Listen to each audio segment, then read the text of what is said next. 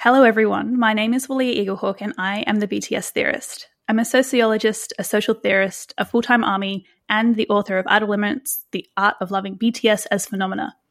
I make books all about BTS and ARMY, and now I'm making podcasts too. On the BTS theorist, I want to bring to you stories from within the fandom and new perspectives on BTS and ARMY. Think of this as a place where I share ideas, experiences, and observations all about those 7 men we love so much, and the fandom that journeys next to them. Plus, I'll bring in people to interview from time to time just to keep it fresh. If you're an ARMY, it's so good to have you here. If you're a curious onlooker, hi! I hope you find this episode informative and that you walk away with a better understanding of just what makes BTS and ARMY so good. So, what is this episode all about? Today's episode is about my latest book project. It is called I Am ARMY, We Don't Need Permission. This book features a collection of essays from ARMY from around the world that share their stories of how they found BTS and who on earth they are. Today, I am joined by Ran. Ran Rice is an academic from Minneapolis, Minnesota, and a writer too. Oh my goodness, we have so much in common already. Having recently graduated from the University of Minnesota, his studies were primarily focused in psychology and gender and queer studies. He is passionate about healthcare and advocates for trans rights within healthcare systems and social policy. And of course, he is an ARMY. Hi, Ran. Hello, I'm so excited to be here today. My name is Ran, and I use he, him pronouns. I'm really looking forward to today's episode. Well, I'm going to introduce your essay and then I'm going to ask you some questions. So you get to do all of the talking. No pressure. You're already doing great. We just had an awesome little random chat before this started. And I think today's conversation is going to be awesome. So Ran's essay is called My Name is Ran, A Not So Lonely Gender Journey. And it was an absolute standout to me from the very beginning. This is the kind of essay that I always hope people write and submit into consideration for publication. The way Ran effortlessly weaves his story of gender identity with that of fan identity left me wanting to talk to him for hours and hours on the topic, which is kind of why I wanted to do this podcast series, actually. I was like, how do I get this guy in the studio so we can talk all about identity, fan identity, gender, social constructs, binaries, dichotomies, all of my favorite things. I can't wait to get into this one. So without further ado, I would love to know from you how you first found BTS and became an ARMY. Yeah, I love to talk about that. And I kind of just in general on the same page with you as well. I love being able to talk a little bit more about this. And so I was really grateful for the opportunity to write about it too and share it with other people. So how I first got into BTS and became an ARMY, I think might be a relatively similar experience to quite a few people. It was definitely later in the game and more specifically during the time of COVID-19 and the pandemic. I was dealing with some interesting living situations, going from having recently returned from living abroad and then just navigating family and my transition, which did start very much around the same time that I found BTS. And I'm actually very, very grateful for that overlap, as you can probably tell from my essay and then also just from more of the stuff that I'll talk about today as well, too. But specifically, I will say it was related very much also to just the very online culture that everybody had during the pandemic, seeking solace via social media, things like that, and just trying to reconnect as a community because that had been taken away from us physically. And it's very natural for people to seek out people. So pandemics are very hard for people to manage and accommodate. Mentally specifically. So for me, mentally, starting my transition while also being isolated from people was really, really hard. And so I had stumbled across BTS online, as one usually does. I think for me personally, I didn't start specifically with the music, but I came to learn that a lot of people actually didn't usually start with the music too, but very quickly turned into music as well. So it was very much content based and then just kind of reading and learning and then listening and watching. And it just went from there, which was really nice. And then, being ARMY just was like a natural step after that and kind of became conducive to a part of my identity along with my transition, which was really helpful is probably okay. So my next question is, what was the piece of content like? What? So can you like literally can you paint the scene of like the first time you ever perceived BTS? Like where were you? What were you doing? What was going on? And what went through your I mind? can I can try. I can try. And I think I know because I think about this a lot when I try to like go back to like when it actually happened and like what came about. And I want to say that it was a mixture of some version of a TikTok edit that just happened to be on my For You page that I was just like, "Oh, fun and bubbly people," and like and I gravitate towards that. And then I think what I learned was that it was actually a clip from the 2016 carpool karaoke, I believe, video. And in that video specifically, Namjoon is in the front seat. And so I think that he stood out to me in that sense, but also in the middle was Hobie. And so I was very much like drawn by two just like very bubbly and outgoing, like seeming characters and people. And so I was just like, oh, what's this about? And I think I ended up watching that full video. And that was actually a longer version of a carpool karaoke than they usually do. And it included them outside of the car too.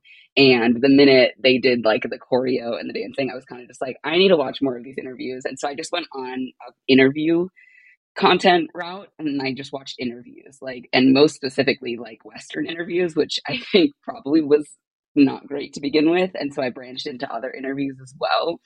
And then that very quickly folded into like watching some of their actual content that they release on their own, whether that be, some lives or just some of their behind the scenes stuff. And then that transferred pretty quickly into performances, which then was into music videos, which then was into music, which I knew I would eventually get to the music regardless, because everybody who knows me knows that music is my favorite language. So it was gonna happen regardless. I wasn't trying to stop it, but it just didn't happen as quick as I thought it would. Interesting. All right. So you saw the carpool karaoke video, which interestingly, I want to point out, I'm not sure if you've read the rest of the book yet or if you're going to wait for the physical copy, but actually carpool karaoke features a lot because it came out during the pandemic. So it was for the Map of the Soul 7 promotions and they were in America. I'm from memory. Oh my gosh. Even though it was 3 years ago, it feels like a long time, right?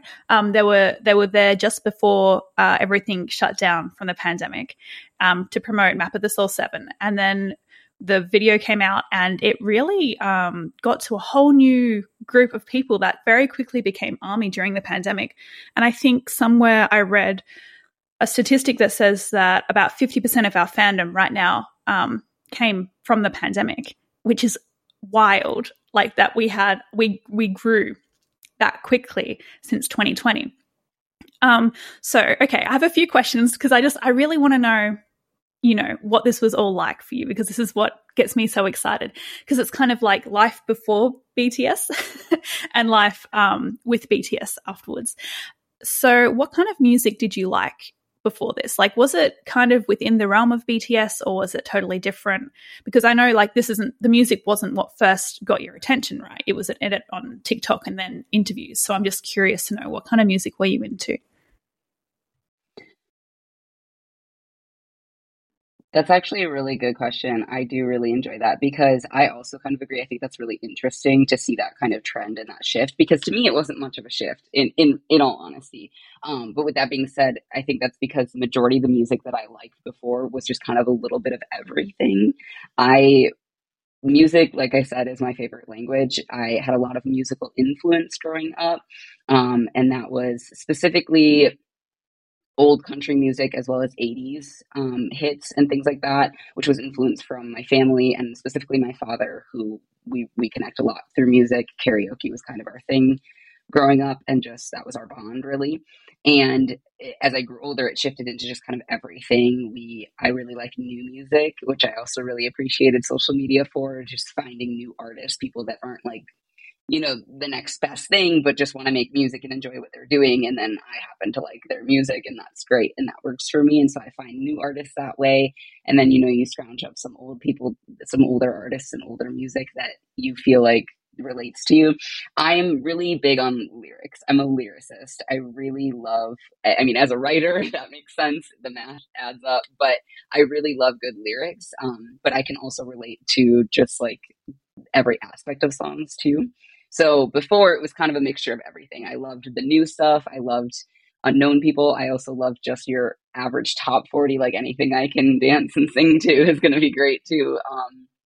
But I really like music that speaks to me. And I think of things that songs can be related to. I think of people when songs come up, I'm like, oh, this song reminds me of my sister, or this song reminds me of my best friend, or like whatever it is. And then that's just how I relate to that music from then on out. And it's important to me. So I think switching to listening to specifically K-pop music wasn't a big shift for me, because I did listen to a lot of not non-English music anyway as well. Like that was always just a part of what I listened to. Because I kind of just listened to everything, like in like the weirdest way. I never really thought of like my music taste as something specific or like not able to grow or change or shift. So it was a pretty easy transition to make in all honesty, which was good. That's so interesting. And the one interesting thing I just heard is that your first experience of BTS was carpool karaoke, and something that you really bonded with your dad over was karaoke, which is really interesting, right? So anyway, that's just a cool little thread. It is not surprising in any way. I love karaoke. I love that there's that connection. So it's not surprising. Love it so much. Okay, so how old were you back? So this is 2020, right? When you first saw them, is that right? Yeah, 2020 sounds about accurate. The time frame is iffy. I really tried to like pinpoint it, but I know that it was right within the shift of kind of moving to different places that I was staying at during the pandemic and post job loss and post, what everybody was doing. Yeah. And I mean, okay, so I find it really interesting. So this is the beginning of your transition. It was COVID-19 and you were changing your living situations around. So this was because of, the pandemic, and also your pre-graduating university as well. Correct. So the time frame was really weird. So it kind of starts actually, was studying abroad. I was abroad in London, England for about 4 or 5 months right before the pandemic hit. I flew home and was living with my parents. There was an unfortunate health circumstance in my family that I became a caregiver to a family member for right up until the pandemic started. So I didn't actually get to like kind of move on with what I wanted to continue doing because I was literally in the exact middle of my undergraduate career and had to do that. And then I moved to the cities and started up school again, but I was living with family. And then the pandemic hit. I lost both of my jobs while still in school, which isn't great because that funds school. So that kind of changed some things for me as well. And then I moved to other family, partially due to starting my transition. There was just some familial ties that needed to be finished and didn't quite get there in time. And so I moved with other family, again, due to money and financial reasons because I was still not working. And then I was able to finish my undergrad career all the way up through 2021, spring of 2021 was when I graduated. And all the last 2.5 semesters of that was virtual. Everything was online. And right around the second to last semester was when I had really officially started my transition and everything. So all of that was happening amidst that as well. So I moved like 4 times if you include coming back to the country, within the span of like 6 months each. And then the pandemic had hit and then I graduated college. So. Yeah. And throw in becoming an army on top of that. Like there was a lot going on. That was like the best part of it, really. Right. And was that what it felt like? Like finding BTS, was that like a way for you to just focus on pure joy and entertainment? Or were there parts to that as well that were like, because I know we're going to talk about it a bit in a second, but like, so like the BTS stuff to you was very much like joyous entertainment. Let's like have some fun. Let's be silly, goofy, and also enjoy like their lyricism and their music.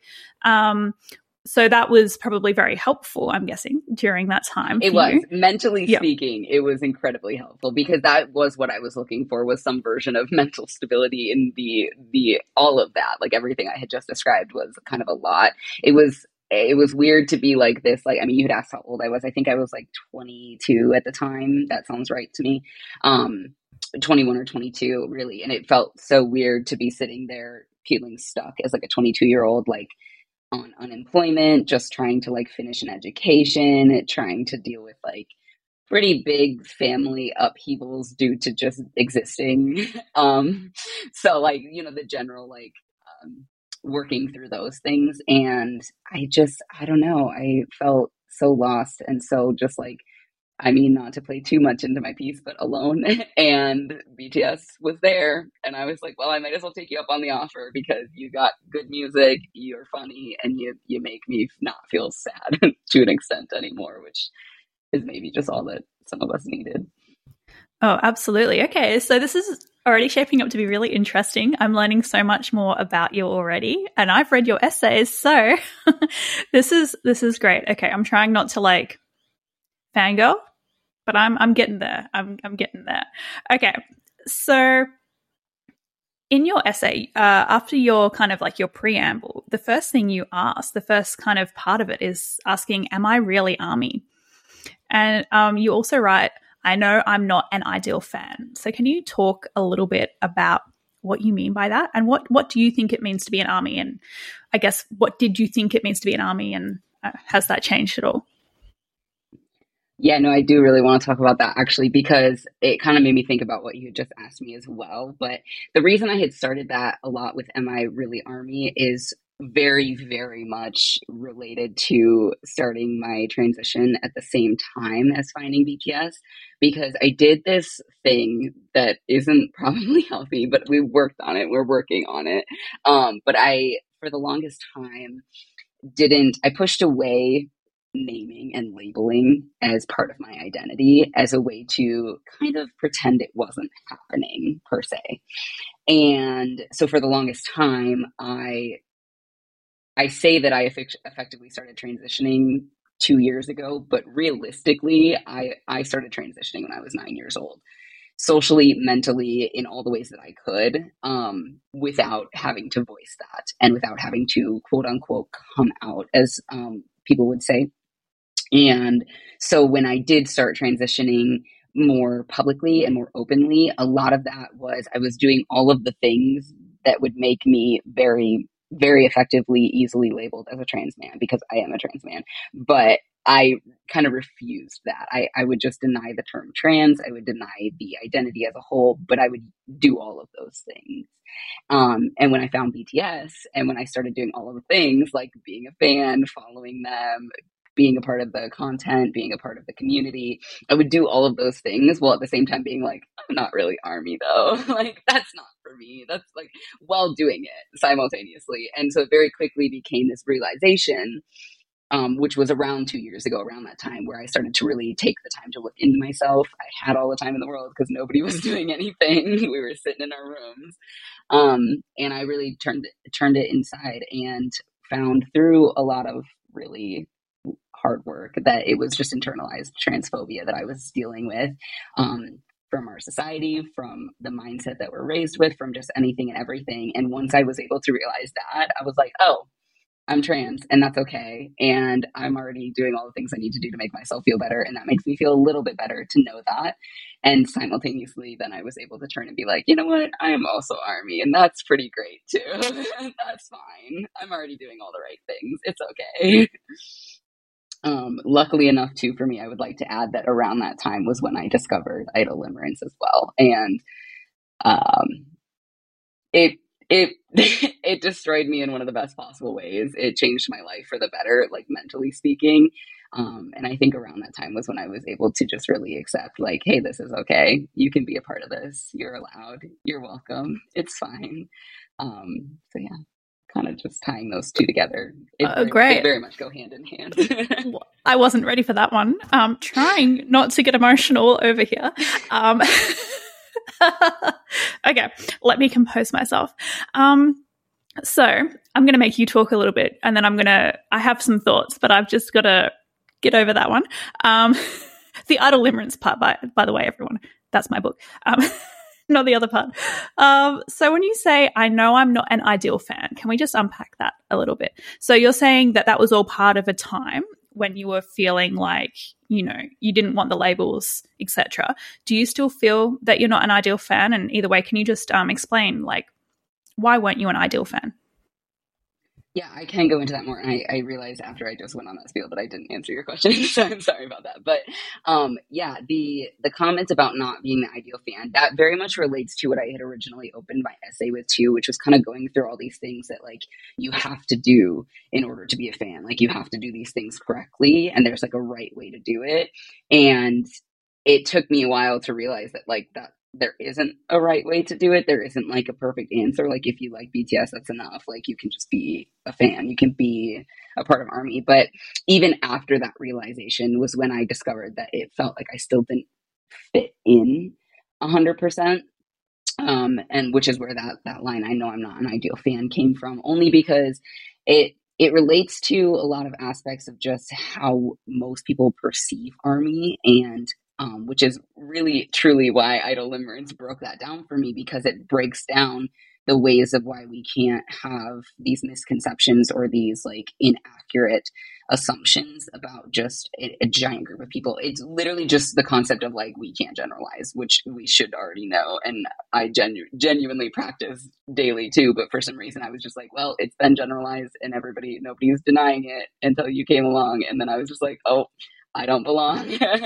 So I kind of like ignored my own inner thoughts a little bit too, which was not great. But I don't know. I guess it does make me think a little bit about a part of my essay that I can read if that's okay with you.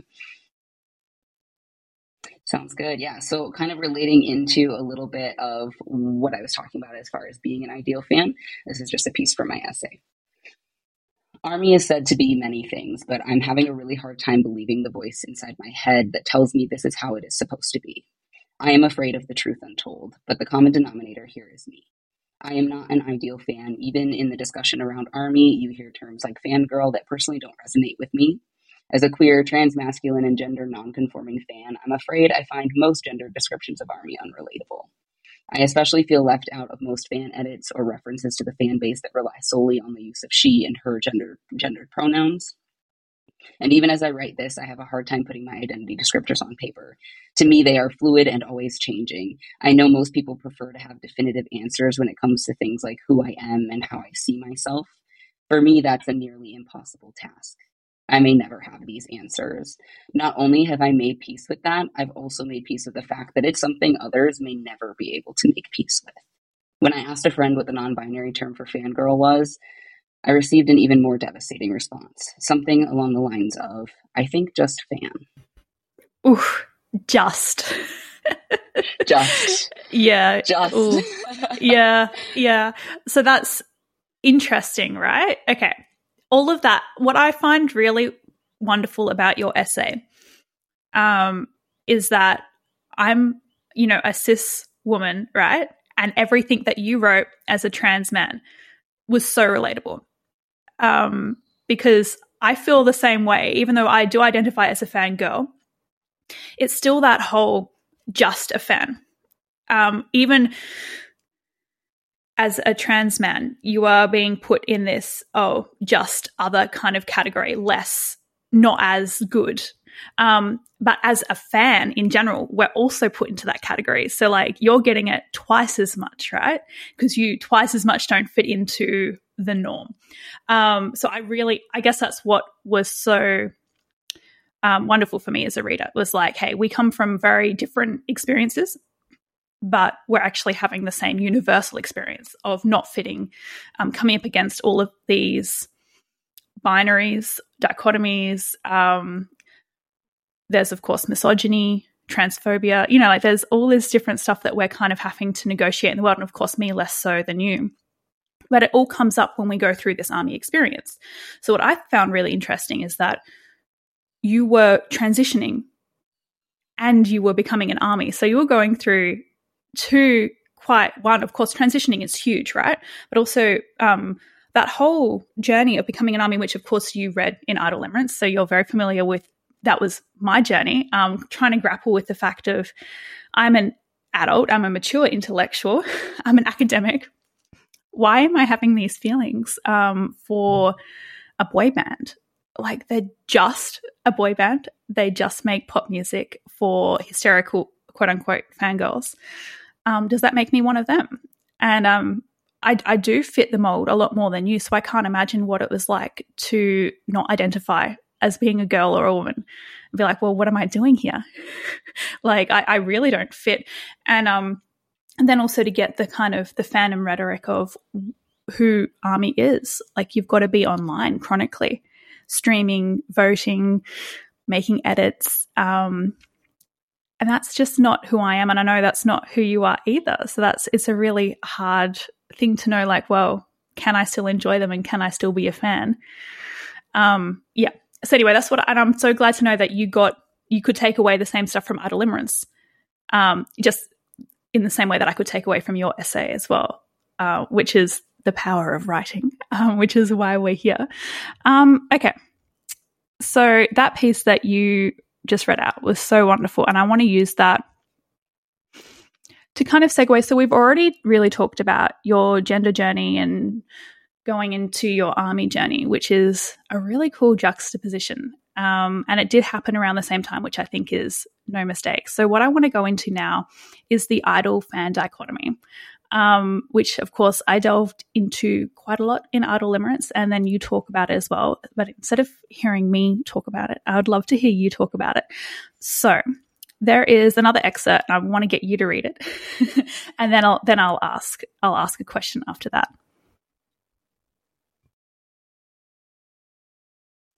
All right, for sure. Yeah, I can definitely read more of that excerpt here on the idol fan dichotomy. And again, yeah, just kind of going off of what you were saying, very much related to Idle Limerence. That was a huge takeaway for me as well, just in the concept and in the way that I related to it. So for sure, but I will go ahead and read a piece of that here as well. The idol and fan dichotomy is one of the more difficult binaries I've recently studied next to gender. Interestingly enough, I find myself once again contemplating the reality of such a juxtaposition. An idol has more power than a fan who got them to where they are. No matter how much an idol may love their fans, the inequalities remain. An idol can only be an idol within a capitalistic society. An idol can only exist at the expense of their fans. One is powerful and the other less so. One makes a profit from the other, and rarely is it the other way around. It only remains ethical for as long as the fan willingly participates, but that in itself is up for debate. It is in dissecting these binaries that I am once again confronted with my own personal binary battle. I want my body to exist in the same genderless hell as my mind. Yes, my favorite line from your essay. I want my body to exist in the same genderless hell as my mind. Oh, yes. Okay. Nice. Yeah. And to be yeah, honestly, and I think my takeaway from that is that it resonated with me in the sense, well, firstly, that it's just a piece of real and raw writing from you. So, of course, anytime you get to read like some raw writing from someone, it's like, oh, it's visceral, right? Even though I've never had the experience of, oh, I want my body to exist like as in a genderless hell, like because I am privileged enough not to feel that way. But it's like, oh, I really do get it though. It's like, because, and the way that I get it is that I want to exist outside of the binary of idol and fan, right? I want to not be thinking about that. Like, these are social constructs, right? And I think at our core, we just want to be free of all of this, quite frankly, bullshit that just seeks to dominate and control us. Like, who cares? We know who cares. But like, yeah, so I get that frustration because I feel it every day where it's like, I don't want to be part of BTS and ARMY in the sense that I don't want to be stuck in this binary where I can't actually reach them and I am on one end and they're on the other, and this is how it works because the dynamic must be maintained. There must be that distance, and I must be the one that is looking to them and wanting to create art about them and tell everyone about them, because that's what we're doing it right now, aren't we? It's something that we want to do and it makes us really happy, but I want to exist outside of that as well. So that's where I really start to, yeah, I love that line. Anyway, rambling, fangirling. Okay, so you write that the idol and fan dichotomy is one of the more difficult binaries you've recently studied next to gender. So of course you've just done your degree on lots of dichotomies and binaries, of course. And I'd love to unpack that a little. So can you let me know and walk me through what the idol fan binary is and what makes it so complex? Yes, I'm going to pretend like I know nothing on this topic and let you tell me all about it. I'm going to try my best, but the irony is that I learned most about it from your writing. So, well, it's kind of like a quiz then. Let's see. Were you paying attention? Right. Yeah. Right. Yeah. I think realistically, kind of what you were just talking about, to be honest, as far as just like the dichotomies that we exist in and the way that it's all social constructed and it's just our reality. As much as we are constantly trying to break out of that, the excerpt that I included of Idle Limerence in my piece that I just read for my essay stood out to me the most for one very specific reason, and that was your comment on a capitalistic society. My thesis for my undergrad was a very, very specific concept on an anti-capitalistic theory regarding sexual identity and sex as a whole. And I kind of coined this term anti-capitalistic orgasm to an extent, which is very wrapped around a lot of things, and it was an autoethnographic essay, so very similar to the way this essay is written. Can you share more on this? What this? Can you give us like a sentence on what this anti-capitalistic orgasm is, and how can I have one? Thank you. I mean, it's very much what it sounds like, but my theory in my undergrad and my thesis was very much revolved around queer theory. I studied gender theory and I studied feminist theory, but I also studied queer theory and trans theory. And queer theory was really where I stuck. And that was where I really wanted to focus all my work on. And so I very much specifically focused on the way that sex and sexual experiences and sexual intercourse is seen as a physical transaction under the world of capitalism, specifically in a misogynistic point of view, and not very beneficial for AFAB people, assigned female at birth people, and things like that. And so I kind of twisted it around in a little bit of a twist on the concept of faking orgasms and how that actually is an empowering thing to do for AFAB people, and kind of just tying it in with queer theory and all that there is with that. But it was the main idea was that, sex would be better if the world wasn't capitalistic, which is like a hot take maybe, but I stand by it. So that was why that part in the idle fan dichotomy really stood out to me, because I was like, yes, I will say it once and I'll say it again. Everything comes back to capitalism being the problem. So, and then it kind of like scared me a little bit in the sense of the idle fan dichotomy too, where the comment is literally that we wouldn't be able to have this though if capitalism was a thing. And I had brought that up with a friend of mine who very interestingly responded after having newly been introduced to BTS by me, that the comment was like, well, if anybody in the world could write a book about BTS existing in a non-capitalistic society, it would be you. And I'm sure we could find a way to make it work. And I was just like, you're so right, though, because like we could find a way to make it work. It would be fine. And lo and behold, they kind of did it themselves with the free concert, but it's fine. So yeah, yeah, it was kind of just that concept really brought out the emphasis of the dichotomy for me between idol and fan, and I really wanted to dive deeper into that in the sense that I think it ties to that a lot, which very much relates to just power in general, power with a capital P, as we say. But yeah, just that relationship as a whole is really messy, because I am also very similar in that my goal in life is to live beyond dichotomies and exist outside of the binary. But that is almost nearly impossible to do in the society we live in, because they make it that way. It's meant to be that way. You only have a certain amount of options and choices, and a lot of the times the choice is a perceivable choice. It's just to make you think you have one. So it's difficult in that sense. And so, yeah, that's where that relation came to for me between the idol and fan dichotomy, is just that concept of that power and the power that's held within capitalism. It hurt me a lot actually to fall in love per se with something that was so deeply rooted in capitalism, because that scared me in a sense. I was just like, I feel like maybe I'm not being myself as somebody who is very anti-capitalistic. So that was really scary. But then, I don't know, I read Idle Limerence and everything was fine. Great. So if anyone's having a freak out about parasocial relationships, capitalism, the Adolfan binary, idle limerence seems to help. It's also terrifying, I've heard. It can be quite confronting. So, parental guidance is needed for those under the age of 15, I would say. Or at least someone with like a sociology degree to help unpack some stuff. Okay, cool.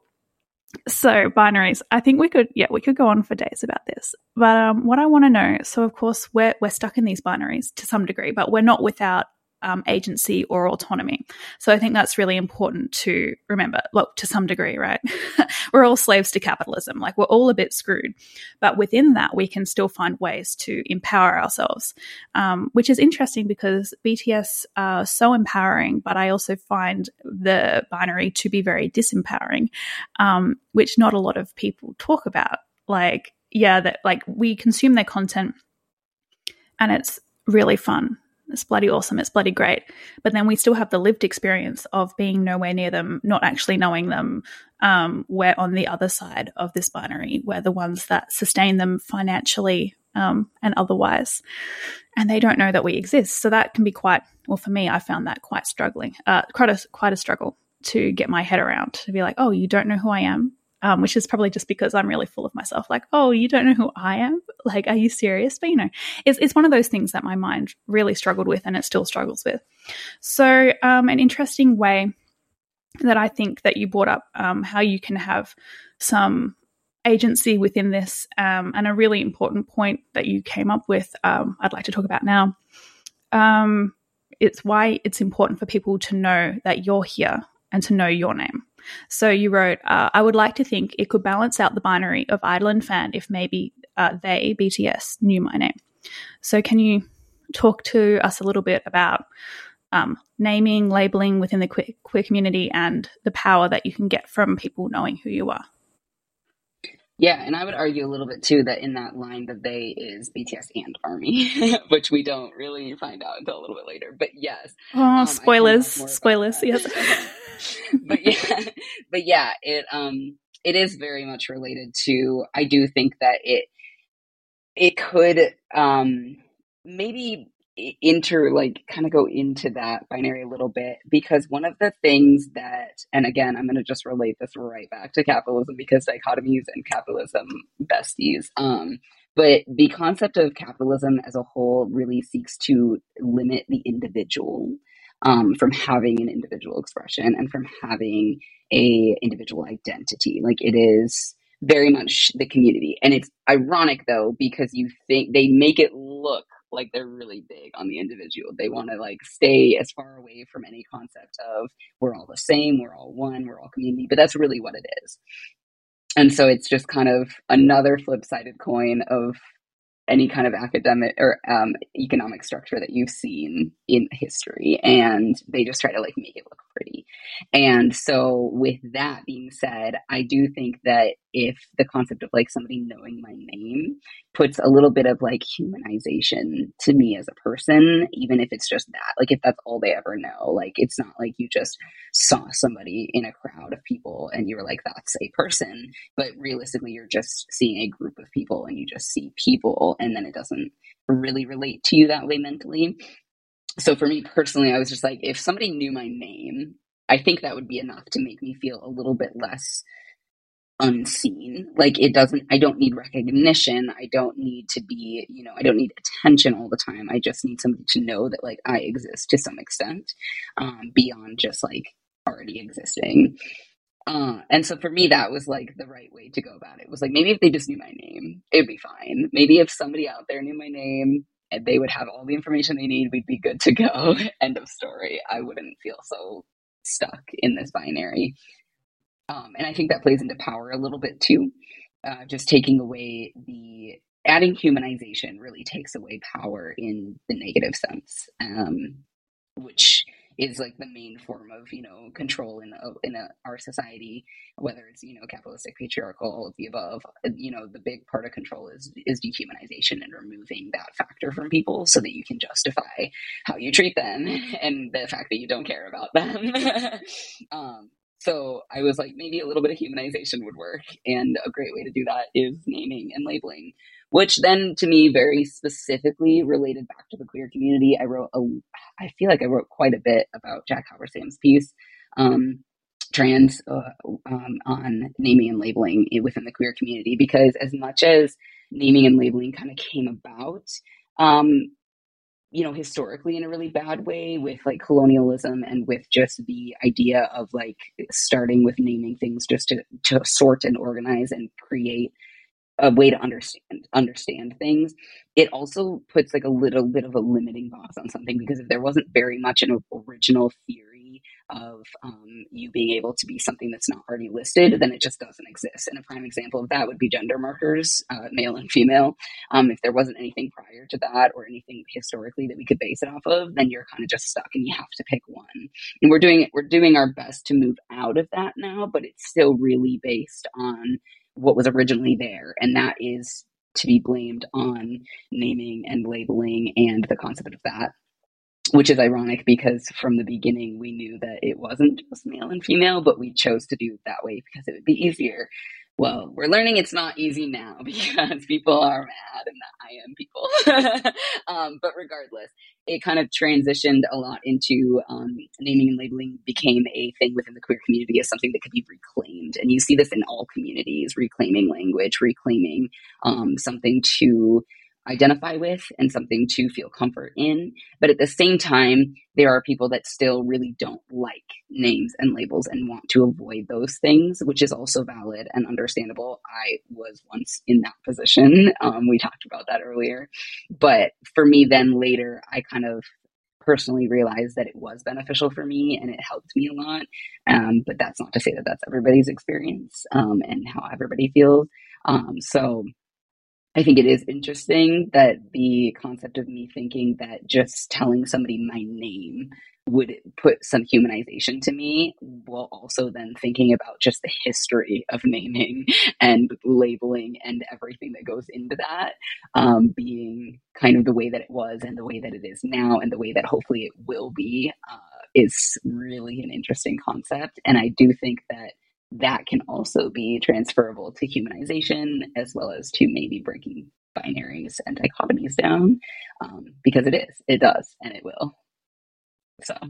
Oh, I love it. Yeah. So it's so interesting that you started off being like, I don't want labels. I don't want names. I'm not an army. And now you're saying, well, if they, including like if army knew who I was, like maybe that would help. So not only are you like you've given yourself a name and you want to speak that name, but you want to speak it to army and to BTS. So it's really interesting. Like it really speaks to the nuance and the complexity of life.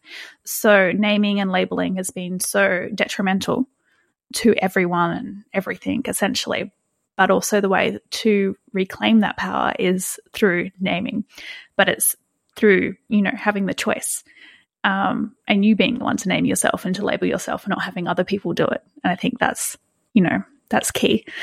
So speaking of army, there's this excerpt that I would like you to read out. We are getting to the end and I really want to get to this part for sure. So, you wanted them to know your name. And why is this? So I think we'll start with this excerpt.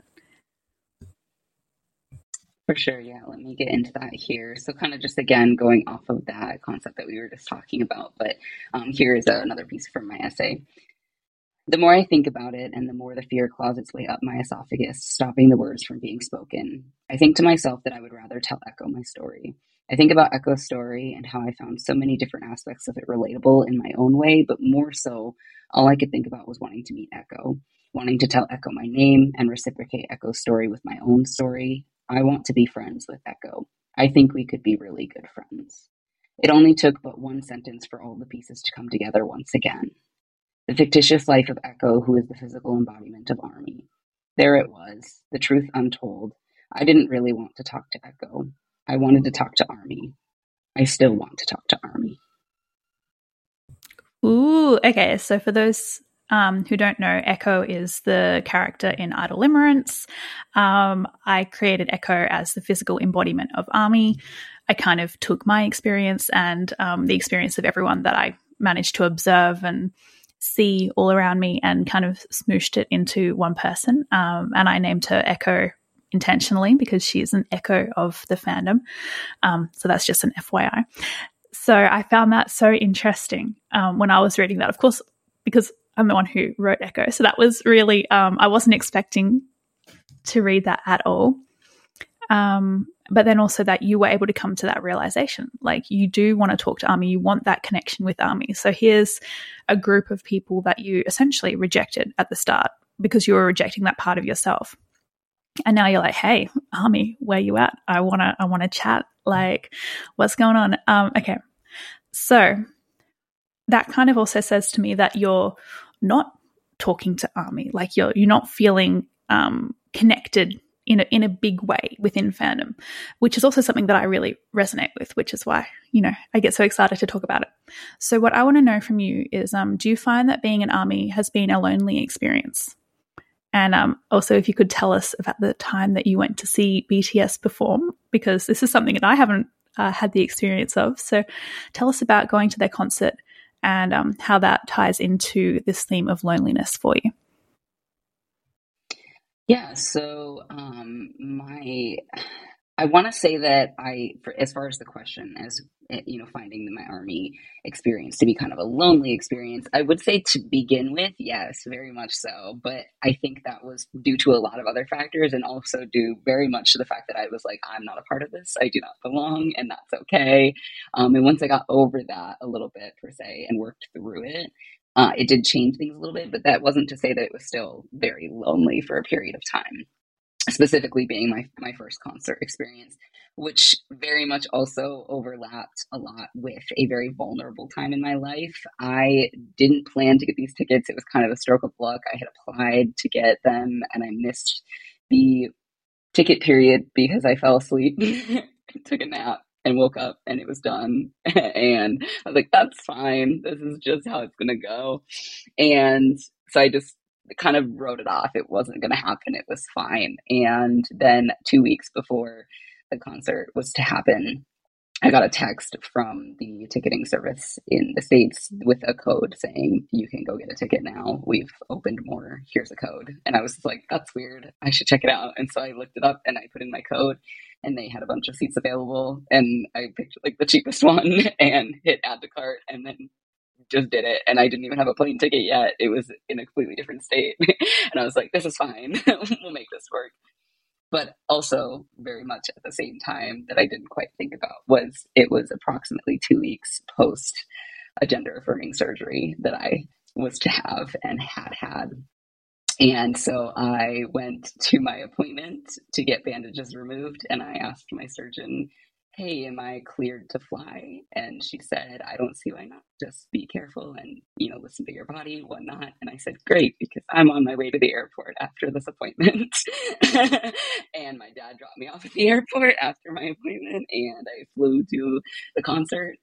And yeah, I went to it alone 2 weeks post-op and with some minor restrictions. And I write a lot about it in my essay, just as far as the experience itself. But it was great all in all. Like, it was fine, but there was a lot of stuff to think about after in the concept of the theme of loneliness and also being very vulnerable post-op and mentally probably wasn't the best choice for me to do something like that alone.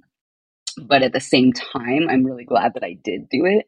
It unintentionally turned into a looking forward to K-pop events and concerts and things as like a form of self-care, which is fine. It's just an expensive form of self-care. But either way, it was really interesting, to be honest. And I did talk to people and I did meet some people, but it didn't feel like it should have, which was how it feels now, which I don't know if we want to talk too much about that at this time, but yeah, well, I guess kind of how that went. Well, it kind of goes into the next question of like, what's changed? Like, so that was your experience then. Of course, it's so, impacted by your transition and like getting surgery, like affirming surgery, which of course is in the name. It must have been very affirming, but still very emotional, very big. It's still also surgery. Then traveling on top of that, going to a concert by yourself, like Wow. Were these the concerts in Las Vegas or were they in LA? These were the ones in LA. I went to the last day in LA, the Gin Day one, and then I did go to Las Vegas though. Then again, following, and that was kind of leading into how things have changed now. Oh, okay. After I did the LA concert, I went to the PTD in Theaters concert in my hometown with my mom, and I learned from the LA concert that I should make gifts for people and just hand them out, and just that felt like I like doing that. I like being creative and doing some of that, so I was like, I might as well.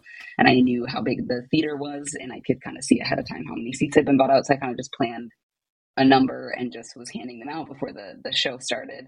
And from that, I went home, and in that I had included like a social media ad, and I didn't really expect anything from it, but somebody messaged me on social media and was like, thank you so much for the gift. I don't have like any Army friends. I don't like, I kind of feel separated from it a little bit in the sense that they were older, had kids, married, part of a different, dynamic than what people assume to be Army. And I was like, oh my gosh, I'm so glad you still came. I'm so glad you went out of your comfort zone and did that. In a lot of ways I did too. Like, I dragged my mom along with me. She's a gym and stand now, but it's fine. But I dragged my mom along with me. Like, it's all those things. But, and so we kind of connected over that. And she mentioned she was going to the Las Vegas show. And I was like, oh, I just went to the LA one. I don't think I'm going to be able to go to the Las Vegas one, but like, I'll take a look at tickets and stuff. And she had offered to meet me there. I could stay in the hotel with her. We could do the whole thing together. And I thought about it. I really did. And we talked a lot over the course of the next few months. And then I spontaneously bought tickets to the concert again 2 weeks before. I gotta stop doing that. And bought a plane ticket and flew in, and she picked me up from the airport. And that was the first time we met. We both are from where we live now, and like kind of in the same area, but we met the first time in Las Vegas, and it was great. And we had a lot of fun, and we did a lot of fun things, and we went to the concert. We didn't have seats by each other, but we still had a great time. And that was also the last day of the concert, which was when they announced the date for Proof. So it was very high emotion. It was just a whole experience on itself. And on top of that, I didn't feel as alone because I did know somebody there. And I felt a little bit more comfortable kind of stepping outside of my, comfort zone. And I can't remember, but I think I had leftover freebies from PTD in cinemas too. So I was also handing those out at the concert too. Which helped too, because then you just engage with people more, and people will like do trades and stuff. So it was really fun. And it just changed everything for me. And so from then on, it very clearly became a quicker part of like Army being a large part of my identity and who I was, to the point where then it affected like my friends around me. And now they are thankfully very receptive of the information, and I was able to share it with them, and they're very invested in the sense that they love supporting me. And so they'll go to certain events. So we also went to see Yet to Come in cinemas together, which was really fun. And I now have arguably a little bit more of a social media presence, although that's a little bit more related to collecting and things like that. But I also then put out, requests for pen pals. And so now I have K-pop pen pals from all over the world that I communicate with. That's really fun and kind of helpful for somebody who also has a lot of social anxiety to just be able to like write and make creative letters and give people gifts and then get something in return, is really fun too. So in a lot of ways it has changed. I was a little afraid for that because I didn't want to be misleading, but I still think that my original experience and the start of my experience, my journey, is very valid and very relatable for a lot of people. So I think it's important to not talk about that, like in the sense that just because that's not how I'm living now, doesn't mean that it wasn't something I still had to go through, if that makes sense. So. Yeah, of course. And it's such an important part to talk about, because I feel like as a fandom, what we talk about is the good stuff. Like, oh, I'm collecting now. I went to a concert, handed out freebies. I've made friends, that's normal to hear. What's not normal to hear is I didn't want to be an Army. I found it really hard fitting in, it's not the shiny stuff that we talk about. And also it doesn't fit into the general media's idea of who the fans are and who Army are either, which is why we need to talk about it. because it is really complex. And if we don't have these conversations, people won't know that they aren't alone. And the same with your trans journey, and the same with everything that you've talked about today. Like, it is so important just to tell the story, which is why I Am Army exists as a book, because I wanted to give that opportunity to anyone to tell whatever story it is they have to tell, because we need to tell all the stories. Otherwise, how do we know that, like, we exist and that we matter? How do we tell Army who we are? How do we tell BTS who we are? And how do we let the world know that this is, what fandom's really like? So on that, and this isn't on our previously discussed questions list, but what made you want to submit your essay to I Am Army, and what was that process like for you? Yeah, that one was an interesting one because I think around that time, I had actually just finished my undergrad. So I had just finished like 3 to 4 intensive months of working on this thesis that I had recently talked about earlier. And also just all of the stuff that I was studying and doing was kind of coming to an end, which was a little heartbreaking for me as somebody who really, really liked being in school and really dreaded going into a capitalistic workforce. Shocker, I know. So I was a little, heartbroken in that sense, and for also to have ended the way that it did, which is during pandemic time and everything like that. And so that was also then again, you're adding on my transition, you're adding on becoming Army, and then luckily you're adding on finding idle limerence, which was very helpful. And so I think right when I finished idle limerence, I was kind of just like had that, post book glow and was kind of just like, oh my gosh, in my life. And so I was like, I need to know more. So I had like searched you up and everything. And right when I searched you up, it was when you had posted about the idea of doing an I Am Army 2. And I was like, well, that's interesting. What's I Am Army 1? I was just like, hold on a second. I missed an episode. Turns out I just missed a book. So then I bought I Am Army 1 and read that and was like, oh, okay, I'm caught up now. So now we're talking about I Am Army 2. What are we saying about it? And that was when you had posted the submissions. And I was just like, should I? I was like, I am missing writing. It's been a bit since I graduated. And I kind of thought about it.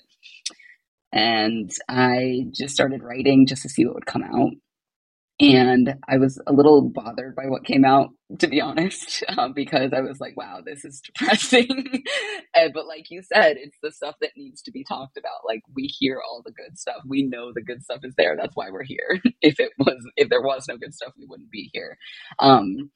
But I just kept going and I kept pushing it. And to be honest, it was really therapeutic in the sense that I was able to make those connections with my gender journey and not feel like any of these aspects of my experiences at that time were overlooked. And it gave me time to personally analyze it and personally kind of feel a little bit of closure.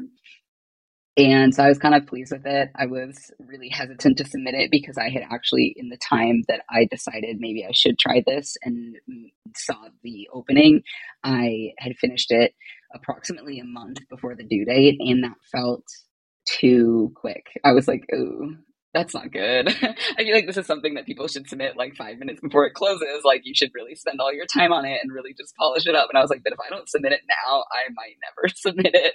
And so I just hit submit and I didn't look back until I got the acceptance email. And at that point, that was when I had not told anybody I had applied either. I just was like, hey, remember the thing I was working on that I never told you about? That went through. And they were like, what? And I was like, don't worry about it. It's fine.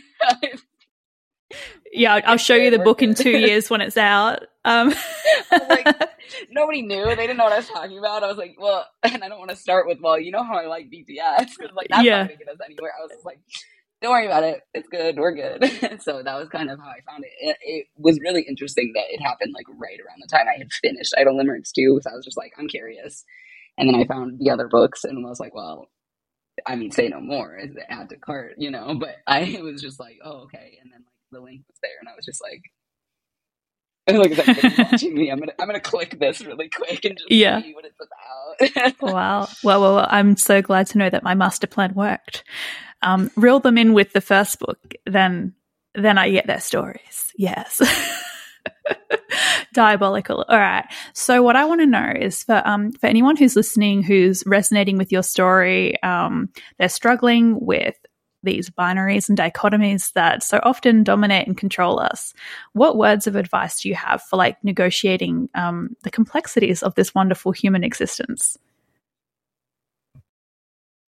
Yeah, I think, and I do think I touched on this a little bit, but I did want to get more into it, which is really interesting that you asked this because, like I had said previously, I personally try to live my life very much beyond the binary and outside of the binary just because I like to, mess with that in the sense that it is a social construct that primarily exists in the societies that we live in.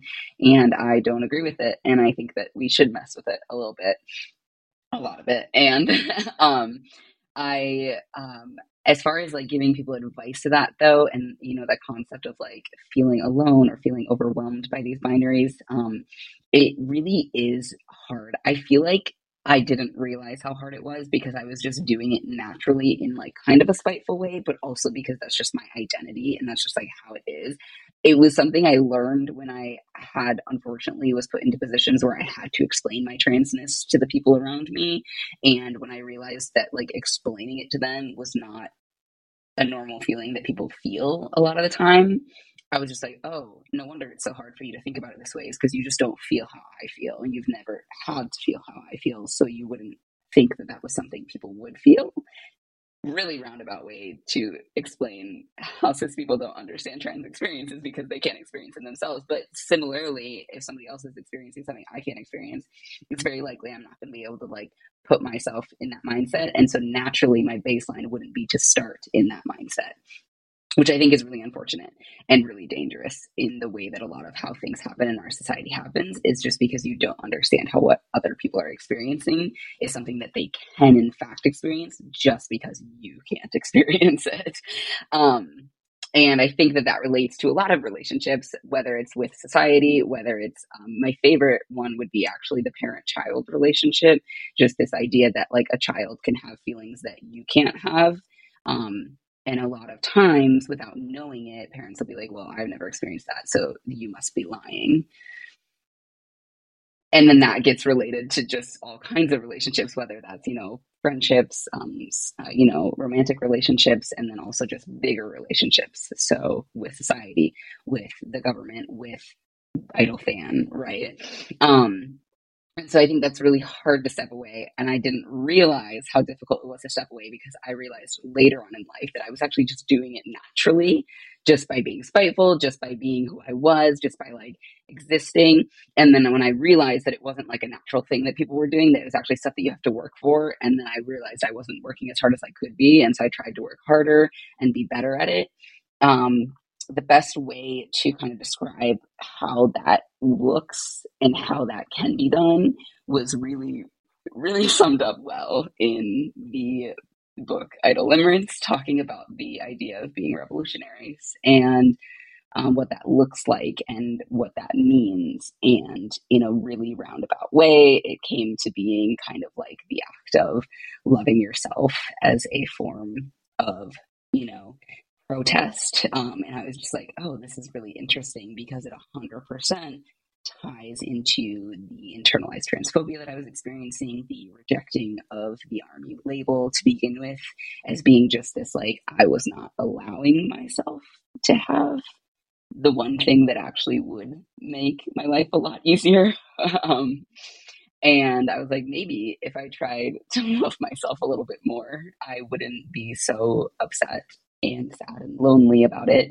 But it's hard to do. It's really hard to do because everything around me at the time was telling me that I shouldn't love myself. I absolutely should not.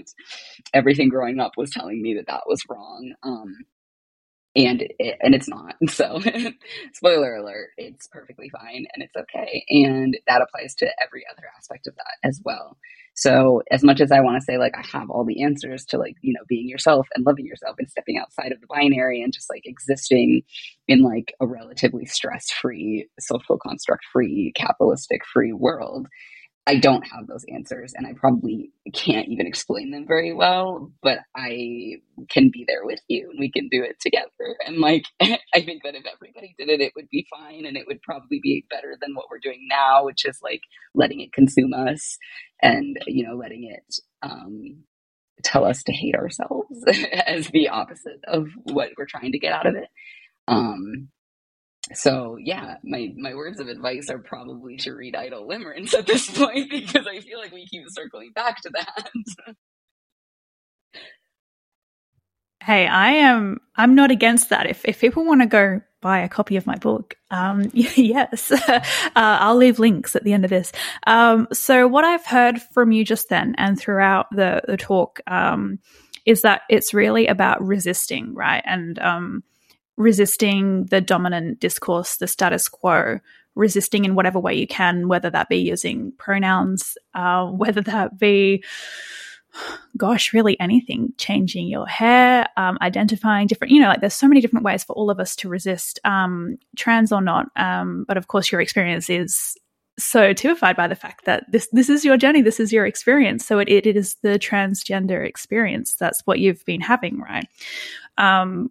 So resist in whatever way you can and try to find community or try to create community, which is what you did. So you were part of ARMY, but then you had to take that step to find a way to create community for yourself. And you did that by doing the giveaways. And you've got pen pals now, and you've got a little thing going on Instagram, which I'll plug at the end. So like resist, love yourself, or at least try to, that like it's never perfect, and to find community, and to obviously buy Idle Limerence. And if you want to buy multiple copies as well, like that's fine. I'm okay with that, everyone. So yeah, like I think that's what I picked up. Correct me if I'm wrong, but that's really what I heard. And I hope that's what people can take away from this as well. That's what I'm taking away for sure. And lastly, the very, very last question is this is the hardest question I'm going to ask you today. I hope you're ready. So you're only going to have like 30 seconds to respond or less. Okay, there's a time limit. So, and I hope you've already thought about this, but quickly tell me what your favorite BTS era, music video, and song is. Okay, favorite era and song are kind of the same. I'm just gonna have to sum it up with the whole B album. That's when I found them. It was also the first album I bought, and all of the songs on that album spoke to me at some point in my life very specifically. As far as music video, I err on the side of favorite choreo, which is Boy With Love choreo, because I love that choreography. And if I could dance as well as that, I would want to learn that one first. Wow. Okay. So what I'm hearing is that we're going to get a dance video from you soon. Yes. Yes. Great. Why not? All right. So the B era, the music video is Boy With Love. And then is there a specific song off of B? I liked a lot of them for a period of time, and I didn't realize at the time that they were all from the same album, ironically. And so then after I realized that all of the ones that I was like, this is my favorite song for this week, this is my favorite song for this week, and then I was like, oh, they're all from the same album. Guess I have a favorite album. Good to know. But the one that always kind of stands out to me is definitely Blue and Gray, which is really sad. Oh my goodness. But it's true. It stood out to me at the time that I found them, and it stands out to me now a lot of the time. And it is the one that was also included in PTD, I think, along with one other one. But yeah, Blue and Gray. Yeah. Wow. And how was that transition between Blue and Gray and Black Swan? Like, hello. That one's just like they like to play jokes on ARMY. Yeah. Yeah. Well, they like to impress us as well, and I'm very glad for that. Okay. Well, we have spoken for over an hour. I can't believe it. I was concerned that we wouldn't have enough to talk about. I hope you enjoyed your time here today. I really enjoyed talking to you. Thank you so much. It was awesome. Great. All right, we can get goofy now. All right, so Ran Rice, thank you so much for joining me today. You can find Ran on Twitter and Instagram at chickenbits, so BITZ_.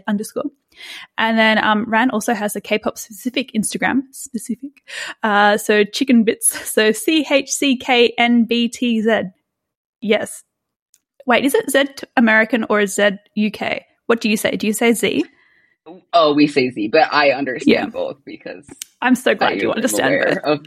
of cultures and different languages. I was just not bothered by you saying that. No, I always get confused because I grew up watching Sesame Street. And so I think when they did stuff, it was Z. And then now I'm confused. Okay, anyway. Anyway, I digress. You can find me, Woolly Eaglehawk, your gracious host, at the BTS Theorist on Instagram, as well as Woolly Eaglehawk. You can figure out the spelling in your own time, everyone. Not going to read that out. On Instagram, Twitter, and TikTok, and essentially everywhere online. This is the goofy segment. All right, you can pick up a copy of I Am Army, We Don't Need Permission, and Idle Limerence, and all my other books at revoltbooks.com. You can also find it at Amazon, Barnes & Noble, Book Depository, but fuck capitalism. So order from your local indie retailer if you're not going to buy from my website. But honestly, you can buy it from anywhere. I make money regardless. You will read our book. It's all good. I love capitalism. Here. Anyway, this has gotten much worse. As soon as we hit that hour mark, this is why I made Ran talk most of the time. So anyway, Ran, thank you so much. We'll continue chatting after I end this, so don't disappear. But everyone else, our time has come to an end. Tune in for next time when I will be joined with my next lovely guest. All right. Bye.